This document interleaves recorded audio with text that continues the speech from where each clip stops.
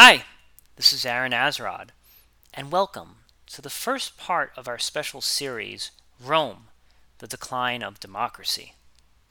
I am joined here with Brett, an expert on the Roman Empire. While Rome might seem like a distant and far off time from us, some of us living here in the United States are beginning to see parallels between an empire which lasted over 1,000 years. Others might say it is far too soon to start connecting the dots. Unlike the United States, Rome went through a series of revolutions and changes, starting off as a republic, in which originally only two consuls were elected that would make decisions governing the state, with each one having the power to veto the other, in addition to 44 public offices. Much like their Greek predecessors, Rome proudly carried the democratic traditions that had first taken root in the streets of Athens. However, unlike Athens, which was a direct democracy, in the sense that each citizen over the age of 20 would directly vote for the laws that they felt were necessary, Rome subscribed to the republic system, in which representatives would take office and vote on laws on behalf of their citizenry. It was thought that having representatives whose sole purpose was to become experts on the issues at hand would lead to better decision-making than the ill-informed masses who may not have the time and patience to dig in too deeply concerning every issue pressing the state. Reflecting on the failures of the Greeks, the implementation of a republic was certainly a huge step forward in eliminating inefficiency. The removal of the average citizen from the voting call may have created cracks in the way that citizens engaged with their government. While citizens certainly rejoiced that better and wiser hands were at the helm, this may have led to more people becoming complacent and ignorant to what was happening around them. In this first part, Brett and I will discuss the Republic years and how it eventually fell, and perhaps what pitfalls we here in the United States may need to look for. Brett, can you start by saying some of the things that worked well with the Roman Republic? So yeah, there were a lot of things that the chosen form of government of Rome did very well. Rome was very good at. I mean, a lot of the things that they were doing well are things that all democracies do well, which is a lot less civil unrest due to shared interest in the government, and a general consensus on matters would mean that decisions that were being made by, as you said, many experts, right? People would weigh in, and if you're much more of a danger of like boondoggles when you have one person who's just like, I'm making the decision and I take no input from anyone. So in that regard, Rome was very effective. Also, not as relevant today, but was relevant for the time, is that the involvement of the involvement of the average citizen in government meant higher pride in government, and what that meant was easier recruitment for the army. Rome was able to raise huge armies super fast because people felt like it was their duty to protect the government that they themselves were involved in. Whereas kingdoms maybe struggled a bit more to convince farmers that their gold pile that they were sitting on was worth dying for. So that's interesting. So would you agree that citizens who have greater ownership in their state are more likely to take up military service than in states where the individual feels disenfranchised? I would agree on that. Yes, in at least in this context, yes. Yeah, absolutely. Because a lot of people, when thinking of the United States, think of the Vietnam War and the reluctance of the citizen to be drafted and having people flee to Canada, not partake in their military obligation as a result of feelings of disenfranchised. Well, in what ways did the Roman citizens feel enfranchised? Like if I was a Roman citizen, what could I point to and say, wow, this government's working for me. I have a say in this. Well, you'd have the tribunate probably would be the how the average citizen interacted with their government. The consulship was more reserved for the cream of the crop, as it were, for Roman citizens. There were only ever two per year. And then the Senate was a fairly small collection of the wealthy who got together on matters of debate and often forming laws. But the tribunate is where everyone got a vote. The tribunate represented the people. The tribunate laws that the Senate were debating on were passed in the tribunate. You know, it's funny you mention that, because even in the United States with our modern day Senate and House, a lot of people think that the Senate is the house of the elite. So would you say that the tribunate is akin to our modern day House of Representatives? Yeah, and the assembly, the tribunate, the assembly, whatever you want to call it, is, yes, our government, which is based on the Roman structure of government. That's what our House of Representatives is they are the assembly, or as close as you can get. It's not obviously a one-to-one thing, but yeah, pretty much. That's interesting, because I never knew that Rome was like the birthplace of the bicameral legislature. You know, like that's usually something that's attributed to the Enlightenment, but it's actually very interesting that Rome had a version. Now, what would happen if these two houses disagreed with one another? Which house would prevail? It depends what era you're referring to be frank. Because this is a very new idea of being ruled by something other than brute force, the rules that kind of control how things happen, they change, they're bent, they're broken. A lot of them are not official. So in early Roman Republican era, generally the Senate is the one that's in charge. But as time goes on, the assembly, the plebeian assembly, gets more and more power and authority. During this era of the late Republican period, you see a lot of breaking of political traditions. You see a lot of like skirting of the law, a lot of moral grayness, a lot of political grayness that is like kind of the undoing of their democracy. A lot of people point to the Senate as being like more corrupt. Like we have this idea that the plebeians or the House kind of represent the will of the people more, but you're saying in Rome it's kind of the opposite. When the plebeians kind of gained greater power, that's where more nefarious behavior started happening.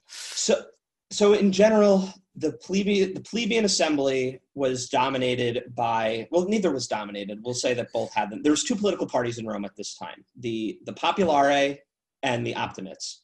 The Optimates were kind of like the pro-rich party, and the Populare were kind of like the pro-people party. That said, there are no good guys in this era.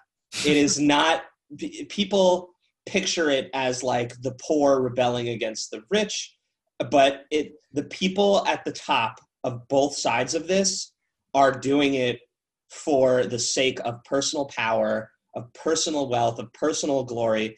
And in fact, Julius Caesar, was a populare. He was one of the like pro land redistribution, pro poor people, and he's largely credited with toppling the Republic.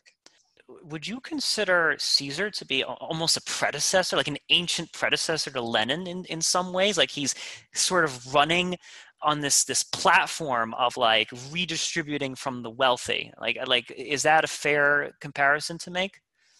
Yeah, Rome actually might be like one of the first welfare states in the known world, or in history rather. Rome, through land redistribution, tax forgiveness, social programs, they had something called the bread dole, which was where they would give food to the poor people who couldn't afford it. Rome was pretty progressive in terms of its treatment of the lower classes. Whether you want to say it was altruism or necessity is a whole nother story, but the fact of the matter is that they did it. That's very interesting, but I guess it's the intention that kind of matters. So when Caesar was creating these generous social programs, it may have helped people, it may have given them something to eat, but it wasn't necessarily done with the intention of taking care of people. It's kind of to get them in your pocket. That's correct. And it's also worth mentioning that he was not necessarily like spending money out of like his own pocket, let's say, to do this. And he wasn't even spending like the government's money to do this. He was genociding a whole group of people just north of Rome and using their resources to push these social programs. So it's not like he was sacrificing anything either. You know, he was stealing, basically. Was Rome falling into debt during this time, or was this stuff that it could pay for? No, Rome presumably could have paid for this had it wanted to. I see. The richest of Rome's citizens were very, very rich. Now, does Caesar tax the rich directly, or could you speak more about these people in the north that had this great abundance that Rome could tap into? So to the north of Rome were groups of barbarian tribes. The region was known as Gaul, present-day France, a little bit of Germany, Switzerland, I think. So Rome throughout its whole history is characterized by conquest. It is an ever-expanding, ever-conquering state of warfare. Caesar, to get into it, I have to go a little bit into his history. Caesar has an interesting story in politics in that he formed one of the first, we'll call it like true political parties, with two of his fellow senators, a man named Pompey and a man named Licinius Crassus. The three of them formed a handshake agreement to support any measure that the other two would go with. It was called the triumvirate. It's considered to be like one of the major downfalls of the Republic. This idea that these three men who had massive political power said, hey, if we pool our resources, we have enough clout that we can, the three of us, do whatever we want. We can box out everyone else. Was there a checks and balances amongst these three men, or how did they None. keep each other? None. No checks and balances whatsoever. Really, the triumvirate was between Crassus and Pompey. Caesar was supposed to be the check, right? And what ended up happening is he kind of ran away with everything and took the whole cake for himself. But the quick version of it is Caesar wanted, in Rome, after you serve as consul, you generally get a proconsul governorship in one of Rome's external territories. And that was kind of where you'd make your money, right? Obviously, people don't do things without, especially in Rome, without the promise of power and money to follow up. So consulars, their kind of retirement package is they would become a governor. And generally, the governors on the border states would make the most money and get the most resources because being on a border state meant you had the capacity to invade other countries. When you do that and you sack a city, you keep that money, right? That was like a legitimate way for them to get rich. And so Caesar was made proconsular of Swiss Alpine Gaul, which is Gaul. I think Swiss Alpine Gaul is like literally like Gaul above the Alps. And with that position, he kind of invaded all of northern Gaul under very flimsy, very similar to the United States, under very flimsy pretexts. Like they said something mean about us, so we're going to go in and we're going to take all their resources. And by the end of his campaign, he was a war hero. He was one of, if not the richest men in the world. He had legions and legions of loyal soldiers following him. He was ready. He was unstoppable. So it's like almost a birth of our like military industrial complex. We invade a place, we have we sack its resources, and then a host of other people get rich off of it. Because I imagine in Rome there were people that needed to manufacture the weapons and the shields, and that's very interesting. And like, what are some of the pitfalls that an empire, like I imagine like there are a lot of glories, like, okay, we get to take over all of their resources, but what do you think are some of the pitfalls you have if your entire economy is kind of based on conquering some new piece of land and exploiting its resources? One, there's a lot of headache that goes with incorporating land and people into a nation. Lots of political influence is spent distributing land, levying taxes, that is not to be, you can't ignore that. Large empires need large bureaucracies. Rome got around it a little bit, which we could talk about later, but for the most part, that is true. Another one would be you need large armies to do the conquering. And having large armies sitting around in your empire is really, really dangerous because, especially during this time period, armies were not always loyal to the state. Sometimes they were loyal to their general. And I'll let you put the pieces together of why that could be dangerous to a nation.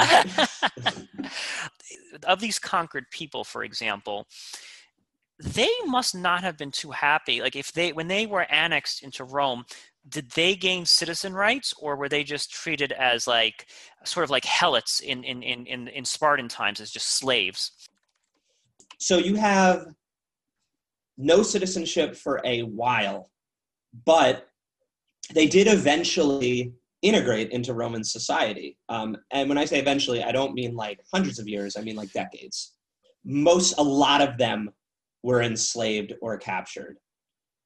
Something probably like 500,000 Gallic citizens were enslaved, and probably triple that killed during the Gallic Wars. What generally would happen is there would be like a few like local chieftains who would support the Romans, in this case Caesar, in their invasions, and they and their tribe citizen people would be rewarded with privileges, with power, with rank, with influence, and then eventually citizenship. So that's interesting. So it wasn't the state of slavery was not permanent. There were certain things that these people could do to redeem themselves and work their way up to becoming recognized by the Republic as rightful citizens as well. Yes, slavery was interesting in Rome in that, like you said, there were some slaves who were slaves forever, right? And some slaves their lives were grueling. You could get sent to like the silver mines in the Iberian Peninsula, and your lifespan would be something like 5 years. But other slaves were more like if Rome had a DMV, the people who work at the desk would be like slaves, right? Like that's what they would use for that kind of office. And slaves could make money, and they could buy their way out of slavery. Wow. And slavery was more akin to as like a status position and less of like a set of, though there were legal rights attached, it was more akin to like a status position than an actual legal holding.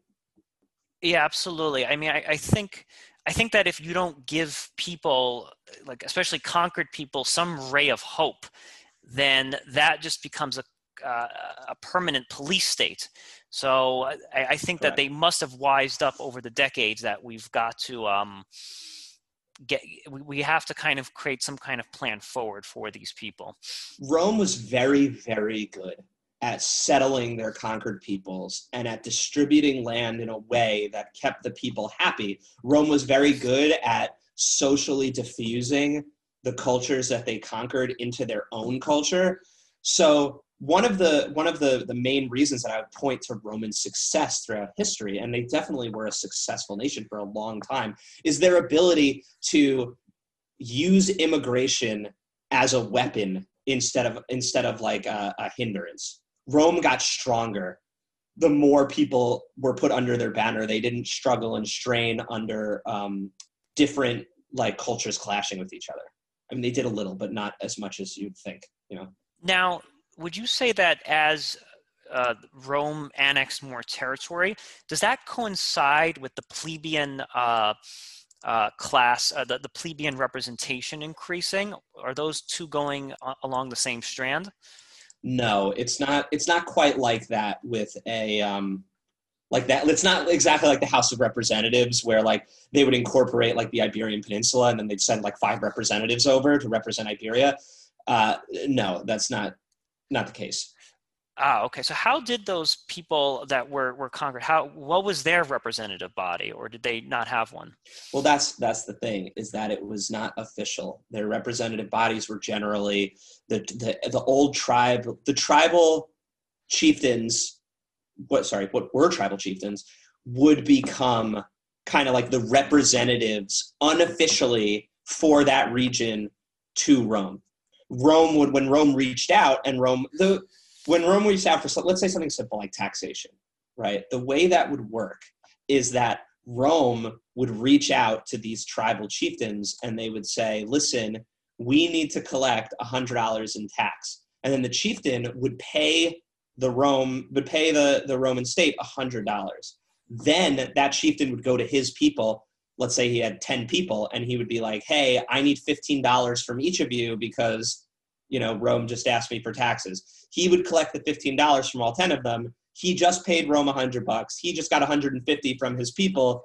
He made money. He's happy. Rome got their tax money. They're happy. And the people, I don't know, they do benefit from taxation by Rome because they get roads, they get bathhouses, they get amphitheaters. There's lots of social construction going on at this time. So everyone's happy, but technically the chieftain doesn't really have a position in the Roman government. So that's interesting. So there's two tiers of Roman government. There's like the formal system, and then these conquered territories are sort of a part of like an informal form of governance where they're not a part of the Senate, they're not a part of the plebeian house. They are just separate entities that I kind of think of the British Empire in a way where they would kind of take over a place, make it a commonwealth, but India was not necessarily a part of, like, they didn't have a stake in the British Parliament. They were just kind of ruled separately in a more indirect way. Absolutely. Rome eventually would get around to officially incorporating all of the territories, most of the territories that it takes. But yes, for a long time, they just kind of have like you said, like a commonwealth area where they are loyal to Rome. They pay Rome tribute. They pay Rome taxes. They send Rome troops. Rome builds roads and stuff, but they have no representation. They don't get to make laws. Let's turn back to Caesar and the rise of the plebeian class. So the plebeian class is obviously rising in nature within Rome proper. And Caesar, yeah, go ahead. Well, I think it's worth talking, but Caesar is often pointed at as like the beginning and the end of the Roman Republic. That's if you studied Rome in high school or even like freshman college, then that's what you would learn, is that like Rome was doing good, along comes Caesar, down goes the Republic, up comes the empire. But Rome wasn't built in a day, and it certainly wasn't destroyed in a day. Before Caesar, it's worth talking about a couple of people who kind of started this idea of the collapse of the Roman Republic. So Caesar was doing his thing around 50 BC. About 100 years before him, there is a pair of brothers whose last name are Gracchi, Tiberius and Gaius Gracchi. Tiberius was operating in about 135 BC. At some point, he led a disastrous campaign in the Iberian Peninsula, which is present-day Spain, right? About 20,000 troops were captured. When he drew up the terms of surrender, the Senate rebuked him. They chastised him. They called him a coward. They called him a failure. They really tore him a new one, right? And the main rebukement came from his father-in-law. It was this huge insult. And Tiberius kind of realized that he was, from that point on, he was at odds with the Senate.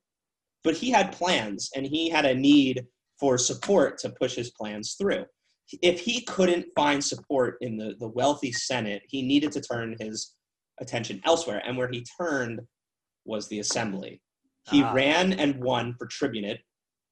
And as a tribune of the plebes, he constantly would rally for land reform. His thing was land reform. They had just won a lot of wars in North Africa. This was towards the end of the Punic War, or not the end. This was a little bit past the Punic War. It was maybe a decade after the Third Punic War was over.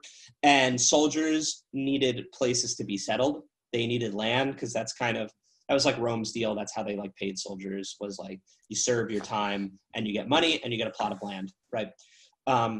And so what Tiberius wanted was, there was a lot of public land who that was supposed to be distributed by the state, but was actually being used by the wealthy to just make them richer, right? He wanted to use that land to give to the people, and the people loved him for that. The problem is that the way that the Roman democracy was set up was that it was really easy if like one person in the system didn't agree with you to just like railroad your whole plan. The consuls could veto each other, and there were like 10 tribunes of the plebs at any one time. If one tribunate didn't like what you were doing, you could just veto your thing. That's like the filibuster today, but pretty much. That's correct. Yes. So that's actually a really interesting comparison. It was very much like that.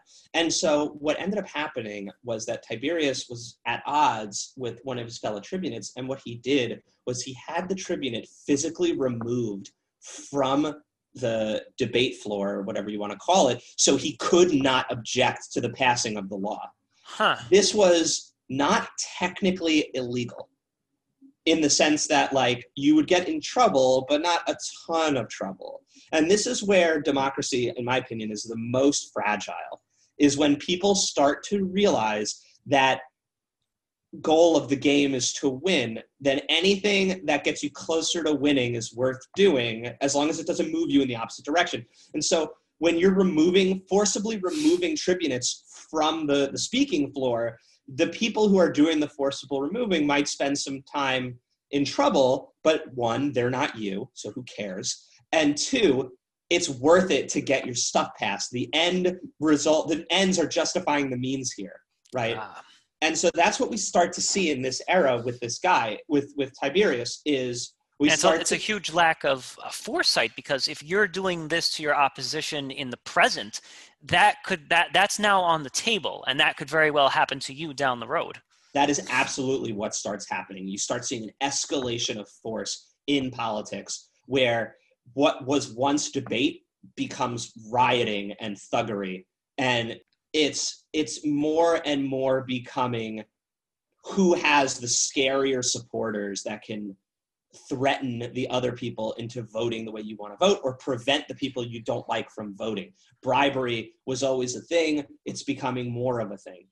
Eventually, the Senate, tired of Tiberius kind of like this demagoguery of appealing to the people and riling them up and thuggery, he actually is killed, right? The Senate has him killed. Wow. Him and about 300 of his followers are murdered, right?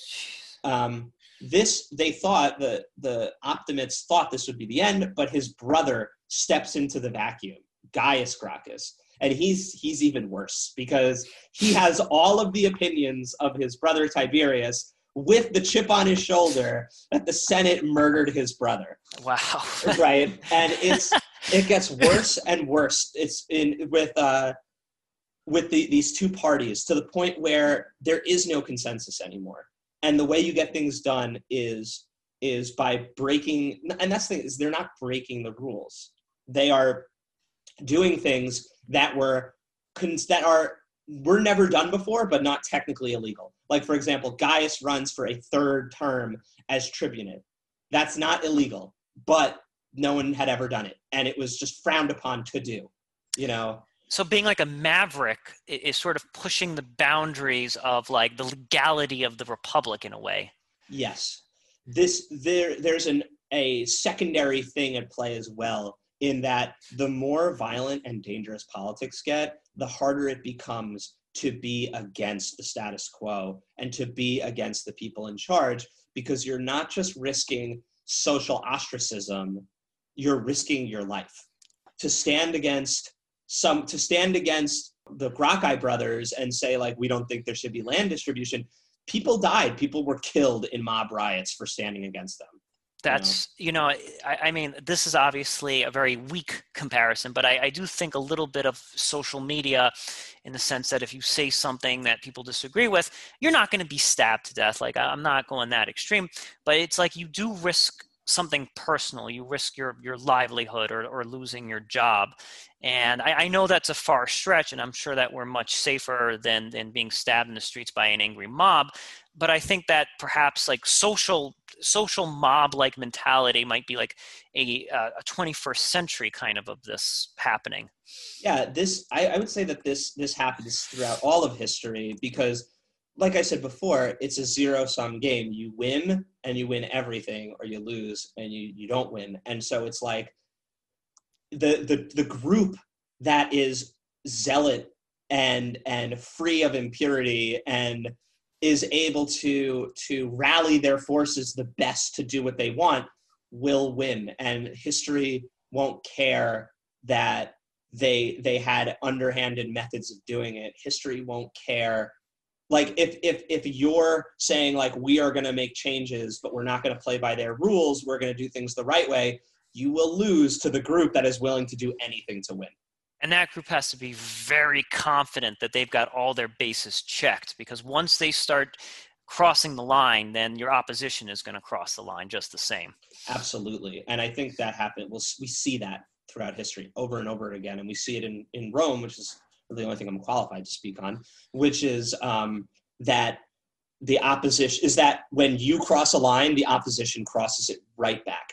And so like, the Gracchi brothers are having tribunes ejected from meeting rooms so that they can vote, so that they can pass votes that they want on stuff. And then the Optimates are doing it right back to them and are bullying them in the streets and bribing and threatening members of the Popolari to not show up to votes so that their stuff will pass. It's getting worse, right? And on both sides, you're seeing a lot of demagoguery. You're seeing a lot of firebranding and saber rattling, and because that's what riles people up and drives them to action. After the Gracchi brothers, the next one that we'll see is a novus homo, or a new man, as they're called, named Marius. And Marius is a general who, in order to win a war in North Africa, requests that the Senate allow him to pay his army directly. Up until Marius, soldiers are paid by the state. After Marius, soldiers are paid by their generals. And this was loyalties. Yeah. This war was not winnable without this measure being passed. You could argue that they didn't need to be fighting this war, but it was not winnable. But as you already guessed, one of the unintended side effects is armies became fiercely loyal to their generals. Also, this enabled, before this, the armies were mostly made up of upper class nobles wanting to fight and get glory. After this, the armies became made up mostly of poor people who were using it as a means of income. And so even more so, you would just follow who was giving you money instead of following your morals or your ideals. You're fighting for the paycheck and not necessarily like the glories of war or for a just cause. Were these, now I know that Rome did eventually have mercenaries. Would these people be considered mercenaries, or were they still okay? These would not be. What you are saying is correct, but at this time, these would not be considered mercenaries yet. They are Roman citizens, just poor Roman citizens. Gotcha. Yeah. And so with Marius, what you see is even more, he's following through even more of what the Gracchi were doing. So Marius rises to the position of consul. He has some absurd number of consulships in a row. You're really only supposed to do one, and then you let the next person go. How long is the term? 1 year. Okay. A consular would rule for 1 year, and they were basically kings. They were not like the president. They made the laws, right? So the Senate would debate stuff, and then the consulate and the assembly would make laws. They could both make laws. Right? Okay. And then after a year, you step down, and then the next guy steps in, and then he gets to make all the laws. There was the checks on the consulate was the term limit. Did it ever go from 2 to 1, or were there always just 2? There were always 2. Okay. There were always 2. The office gets a little muddied when the Republic falls. But it's like once the republic falls, it's like it's like calling. It's like asking if like what the term limits for like Kim Jong-un is in North Korea. It's like he probably technically has them, but they don't matter. So Marius goes from they're supposed to only be in power for 1 year. He's in power for like 7 years. Wow. Right? And they just keep voting him in, and he's being voted in because of bribery. He's being voted in because he's legitimately popular, because he's a war hero, and also because his soldiers, they love him because he paid them and they won. And in addition to getting paid, they also got all the money and slavers and whatever that they got for sacking all these lands. Right? You get a ton of money from invading. Rome has got rich off of its invasions and conquests. Eventually, a young rising star named Sulla kind of comes up and steals the reins away from Marius. Marius does not like this. And while Sulla is away at war, Marius uses thuggery and demagoguery to essentially steal control of the country from Sulla back to him. And part of doing this is a bloody round of purges, where Marius and his supporters are actively killing people who support Sulla and Sulla's regime. Sulla, then, not in the country because he's away in war, turns around with his army that is loyal to him and invades Rome. This is the first time in history that a Roman army will enter Rome, right? That's supposed to be illegal, but desperate times called for desperate measures. A lot of his generals refused, but they did it. They entered Rome. They wiped out the opposition. They declared Marius an enemy of the state. They killed off a lot of his supporters. And then Sulla instituted a bunch of laws that he was hoping would prevent this kind of thing from happening again. And then he surrendered his dictatorial powers.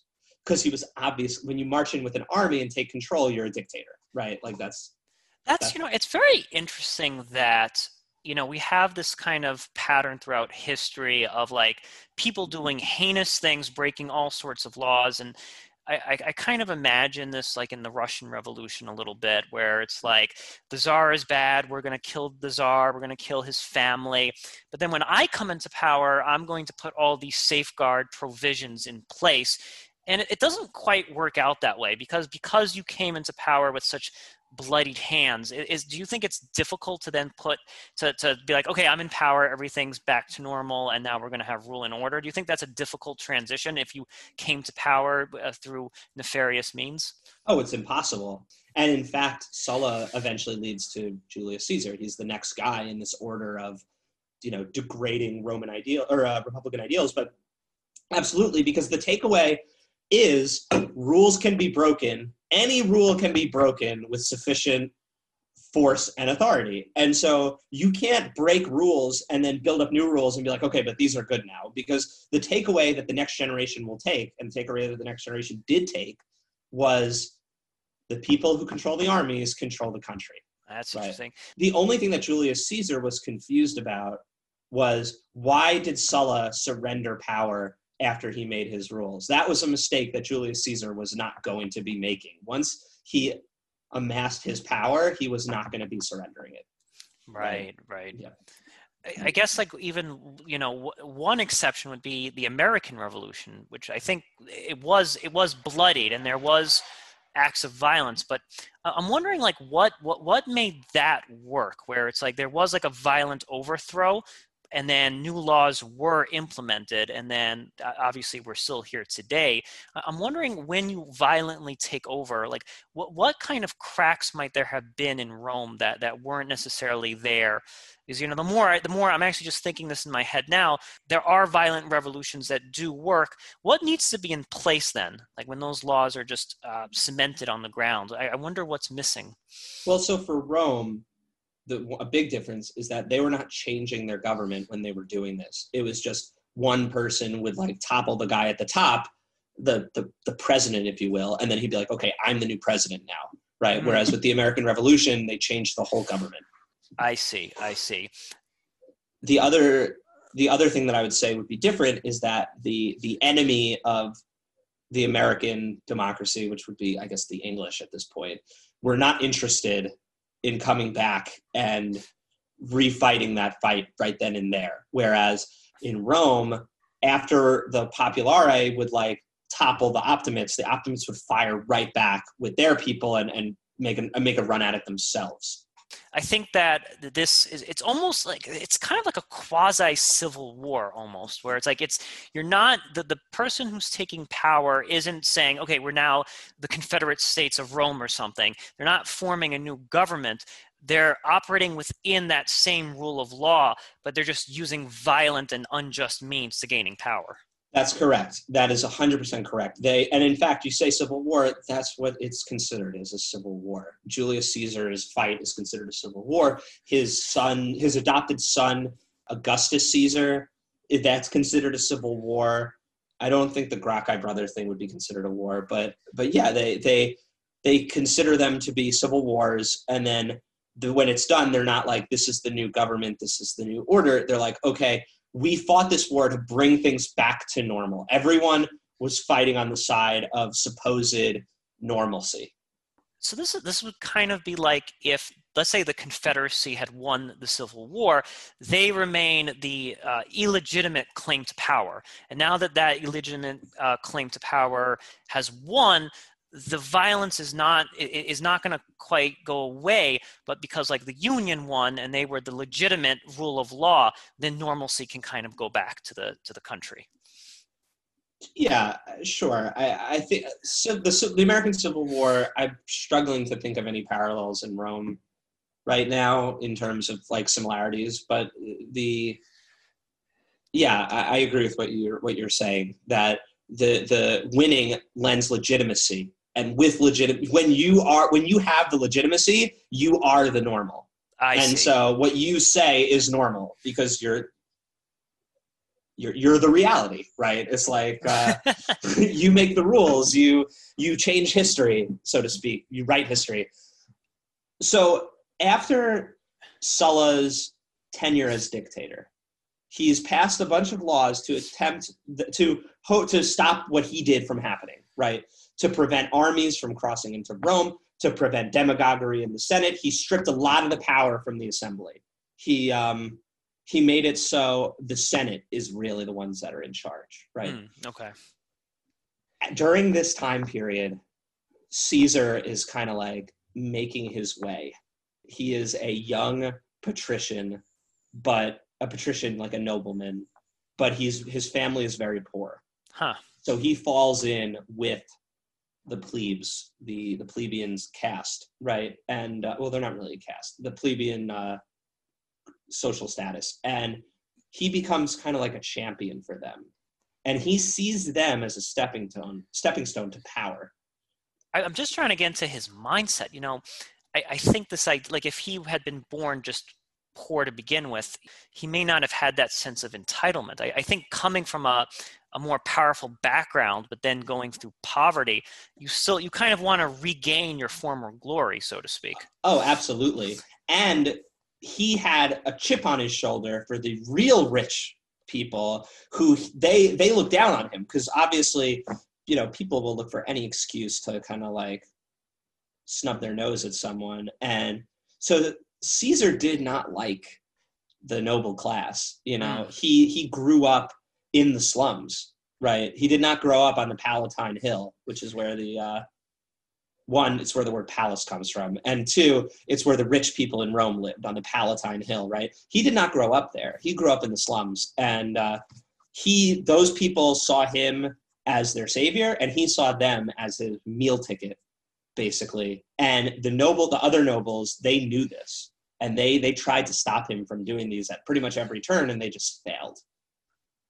It's kind of like sad, and I think it speaks to Caesar's personality a little bit. Rather than living in the slums, rather than trying to connect with these people and genuinely uplift them, he just automatically transplants himself there and says, how can I use this herd to uplift myself? There's never any thought of like, geez, life's not fair. I kind of see that now. I want to help these people. I see how they live. It's just a question of like, I need to get back to the palace. I need to get back to being super powerful. And these sheep are going to help me do that. Yeah, I would say that for the most part, that was his motivation and his mode of thinking. He would eventually link up with a very wealthy patron in a man named Licinius Crassus, the richest man possibly that ever lived.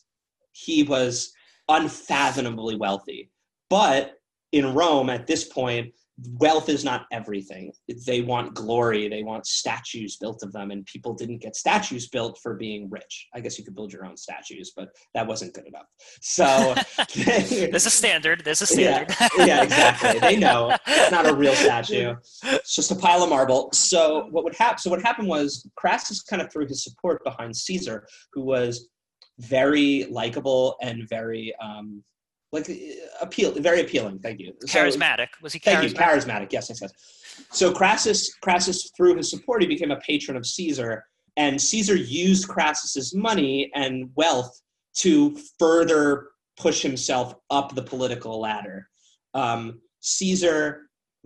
a year where Pompey and Crassus are co-consulars, and they each have different agendas that they want. So that's like a grassroots congressperson having like a wealthy donor, and they may have to also make some concessions. Yes. Like, okay, I'm going to make sure that when I'm elected, I pass that bill doing blah, blah, blah. That's correct, yes. But unlike that, in this case, it also works in the other direction, where Crassus was not patronizing Caesar because he needed Caesar to pass laws. He was patronizing Caesar because Caesar just improves his image. Crassus has enough money that he's like, I'll throw you a couple of $1 billion because it makes me look good. And, that's what I'm getting out of it. So Crassus and his rival Pompey Crassus and Pompey are the leaders of the Roman world. They're the co-consulars. They both have different agendas that they're trying to get through.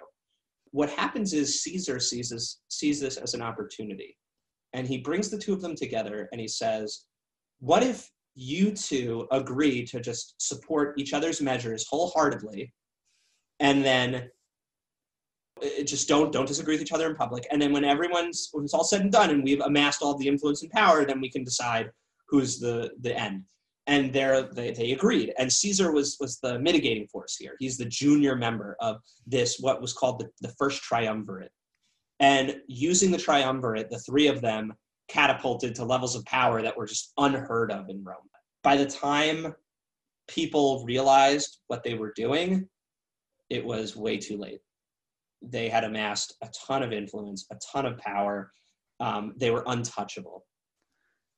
They got everything they wanted. And we can focus on specifically what Caesar wanted, which was money. Caesar was broke at the time. He was spending all the money that Crassus was giving him on rising up the political ladder. That's not cheap, right? You have to throw festivals and election, just like today, right? Campaign rallies.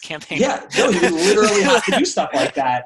He had himself elected as in a position that's responsible for throwing parties, basically, for the sole purpose of throwing parties to make himself popular so he could get elected to higher levels of office, And so what he wanted was a governorship in a region that he could line his pockets.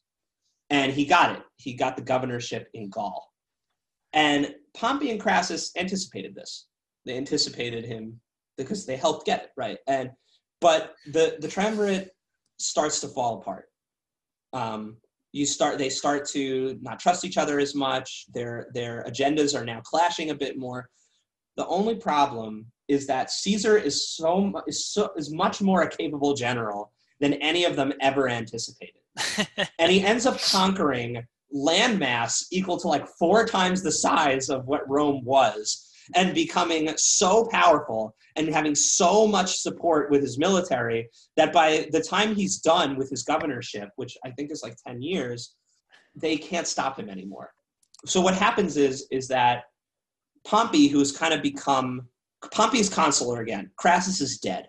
We don't have to go into it, but let's very briefly. He waged a war in the Middle East and died. Legend has it that the people who beat him in the war knew who he was and executed him by pouring molten gold down his throat. Jeez. because he's a miser, right? He was it's kind of like I think of that episode of The Simpsons where Homer is just fed donuts constantly. yeah, It's like here, have this thing that you wanted so badly, and now you can die from it. yeah, it's not good. It's not good. So without the three of them, now there's only two. Pompey kind of like becomes the side of the Senate. He's in Rome during the time that Caesar is not in Rome, and he has taken a liking to democracy for some reason, and has decided that Caesar is an enemy to democracy.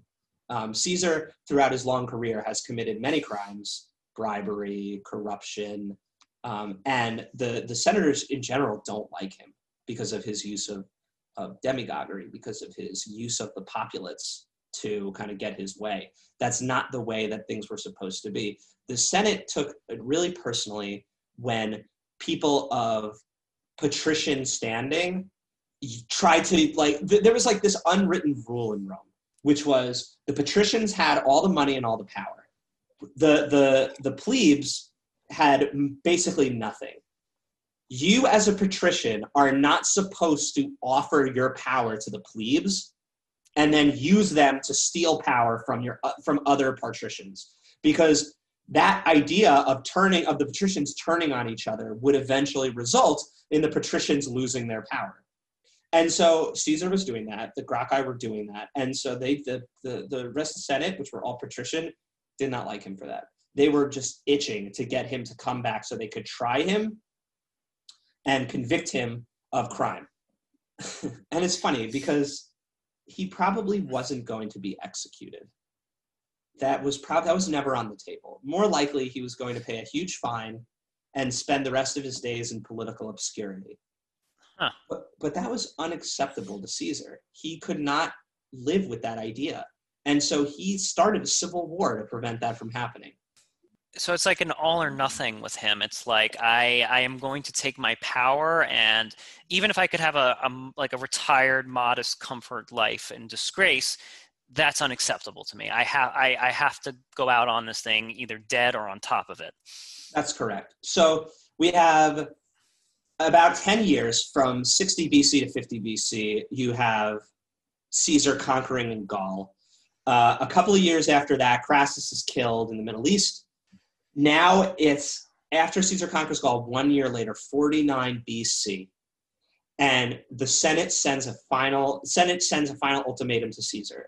I should mention that they had been going back and forth, where basically the Senate is like, your governorship is over, you need to disband your armies, and Caesar is like, I will disband my armies after I run for consular, because once you in Rome, when you're elected to a position of power, you can't commit any crimes, right? You can after you're done, but you can't while you're there. So Caesar's exactly like the president. You can't be a sitting president can't be indicted. That's correct. So the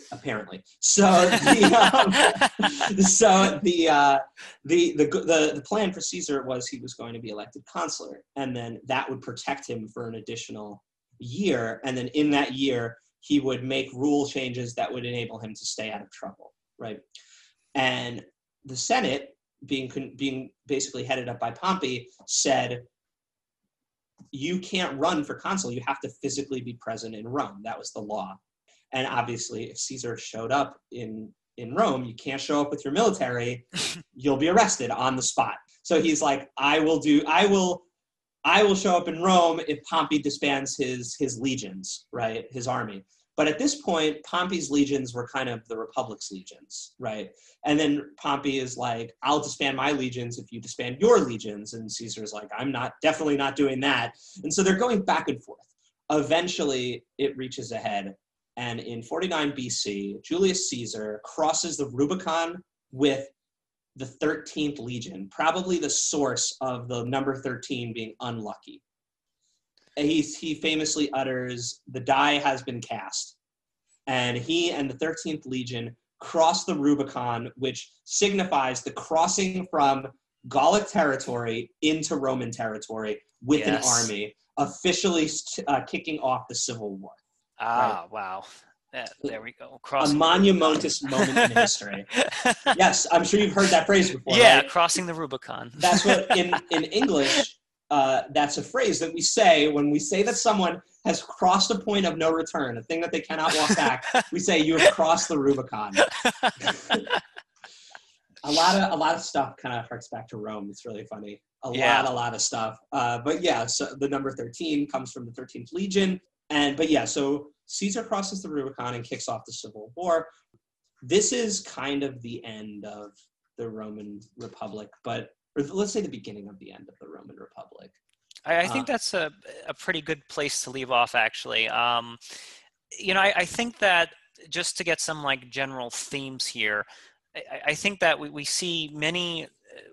see many parallels in between the United States and Rome, and this idea of like, as things escalate, it's very important to keep foundational law intact. And like once that's been crossed, like, we say that the Rubicon is the point of no return, but I would argue that once senators started killing one another, that's probably the point of no return. Absolutely. You're absolutely right. And in our own government, in our own timeline that we're seeing right now, I believe we are seeing escalations in discourse in politics that will not be walked back, that can't be walked back, especially with our current sitting president, the things that he is willing to do, the steps that he's willing to take, and then from his opponents, particularly, I guess I would point the finger at like Cortez or Sanders. That level of demagoguery as well those are things that will not be walked back. In the 2016, or not 2016, in the 2008 election, that was Romney, right? 2012 was Romney. Fine, sorry. Okay, so that was McCain in 2008. Okay, so let's do Romney then. Romney had that note about having binders of women, and it like sank him in the polls. It was like this huge scandal, and that just today, not even a decade later, and that just wouldn't even bat an eye anymore. The discourse has moved so far that like that's so beyond. We're so beyond the pale now that level of like tone deafness. On the bright side, though, we haven't had any senators kill one another. So I think there's still hope if we haven't crossed that level yet. If Rome could teach us that, there's still hope for us if we haven't done that. Absolutely. All right. Thank you so much, Brett. This concludes the first part in our series, Rome, the Decline of Democracy. I'm Aaron Azarod.